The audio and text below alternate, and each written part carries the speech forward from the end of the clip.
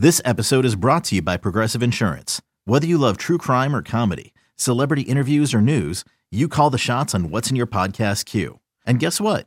Now you can call them on your auto insurance too with the Name Your Price tool from Progressive. It works just the way it sounds. You tell Progressive how much you want to pay for car insurance, and they'll show you coverage options that fit your budget. Get your quote today at Progressive.com to join the over 28 million drivers who trust Progressive. Progressive Casualty Insurance Company and Affiliates. Price and coverage match limited by state law. Another day is here, and you're ready for it. What to wear? Check. Breakfast, lunch, and dinner? Check. Planning for what's next and how to save for it? That's where Bank of America can help. For your financial to-dos, Bank of America has experts ready to help get you closer to your goals. Get started at one of our local financial centers or 24/7 in our mobile banking app. Find a location near you at bankofamerica.com/talktous. What would you like the power to do?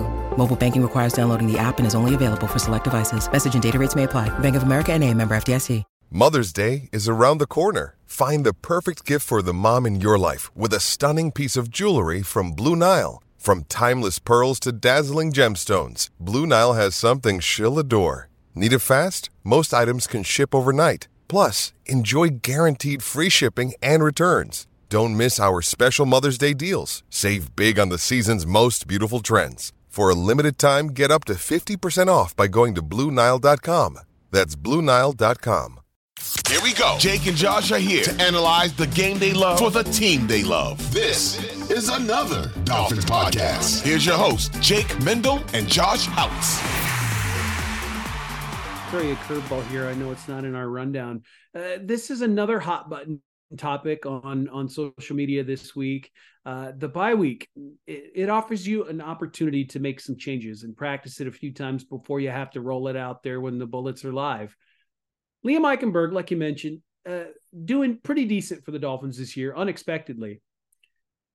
There's been some talk about whether or not the Miami Dolphins should start Liam Eichenberg at center and move Connor Williams to left guard, considering all the injuries right now. And it doesn't sound like Isaiah Wynn is going to be back anytime soon and quite possibly could be done for the rest of the year. Do you feel like this offensive line is a better unit with Liam Eichenberg at center and Connor Williams starting at left guard? That way, when you get Robert Hunt back, which, you know, it's sounding like he can come back for the Raiders game, you have an offensive line of Teron Armstead left tackle, Connor Williams left guard, Eichenberg center, who he's actually had more snaps at center this season than Connor Williams so far. I believe he has 304 snaps at center, while Connor Williams only has 290. So he actually has more snaps at center this year than Williams. And then Robert Hunt at right guard and Austin Jackson at right tackle. Does that do you, does that make you feel butterflies in the stomach, good or bad? Otherwise, you're looking at like Teron Armstead, maybe Liam Eichenberg, Connor Williams, Hunt, and Jackson. And I'll tell you what, I certainly liked Eichenberg's tape at center a lot more than I did his tape at left guard.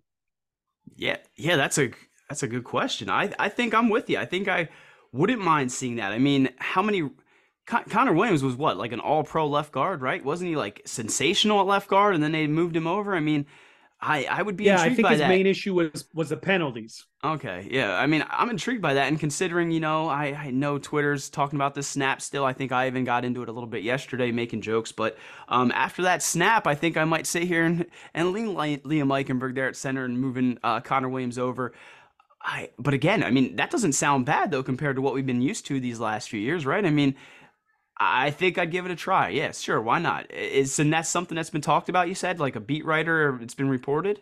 I think, or is it just fans? It's more so just, okay. I think it's more so fans just kind of, shooting the shit and trying to figure out if that would be, a combination that would work. I think even McDaniel has come out and said that, we're going to be choosing between Eichenberg and Lester Cotton for the left guard spot, which makes sense. You know what I mean? You don't want to shake things up too much. I think Connor Williams himself would prefer to stay at center. I think centers make a little bit more money than guards do.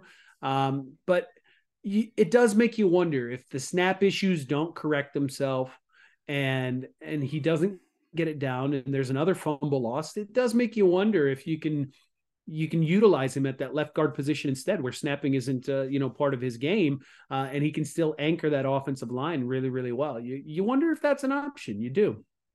And I think that's pretty much been his only gripe that anyone would have with him at center, right? Is his snaps. I think he's been sensational in blocking and all that stuff. It's just those errant snaps. And again, Tua Tagovailoa, right-handed, like you mentioned, should have had that one. But in that moment, man, you did not need that snap with all that pressure coming at his face.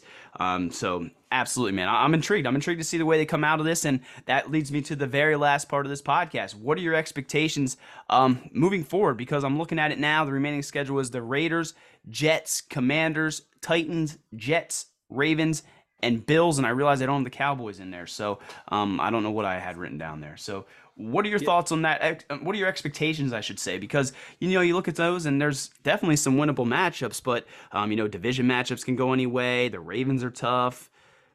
Give me your predictions heading out into the final few weeks of the season. And are we going to see the Miami Dolphins in the playoffs? Better yet, are we going to see them win a playoff game, Eric? Hey, it's Kaylee Cuoco for Priceline. Ready to go to your happy place for a happy price? Well, why didn't you say so? Just download the Priceline app right now and save up to 60% on hotels. So whether it's Cousin Kevin's Kazoo Concert in Kansas City, go Kevin, or Becky's Bachelorette Bash in Bermuda, you never have to miss a trip ever again. So download the Priceline app today. Your savings are waiting. Go to your happy place for a happy price. Go to your happy price, Priceline. That's a great question. So I think this post bye week schedule is actually really good for the Dolphins. They get to play some, some opponents who aren't aren't in the upper echelon of teams in the NFL. You come back with the Raiders. That's a very winnable game. They got a rookie starting there. I believe they've said he will start the rest of the season barring injury. So I think that's a good thing for the Dolphins.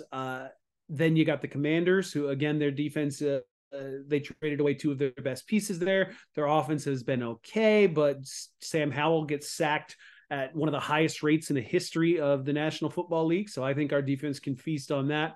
I'm not afraid of the Jets. I'm really not, and the Chargers dismantled them on Monday Night Football, even with, Justin Herbert not throwing for a lot of yards. And you don't think Rodgers is going to come back? You don't think he's going to come back? I certainly don't think Rodgers is coming back for that Black Friday game against the Jets. I see those reports that he might have been, in cahoots with Adam Schefter and reporting that there was an Achilles injury, so he could get ahead of this rehab and do all these, Aaron Rodgers type things. It's just funny that some people think he might come back this year. I just had to joke. There's no way we're going to see Aaron Rodgers again this year. And if he does, he's going to get engulfed. He's going to get engulfed by Jalen Phillips and Bradley Chubb. So enter at your own risk, man.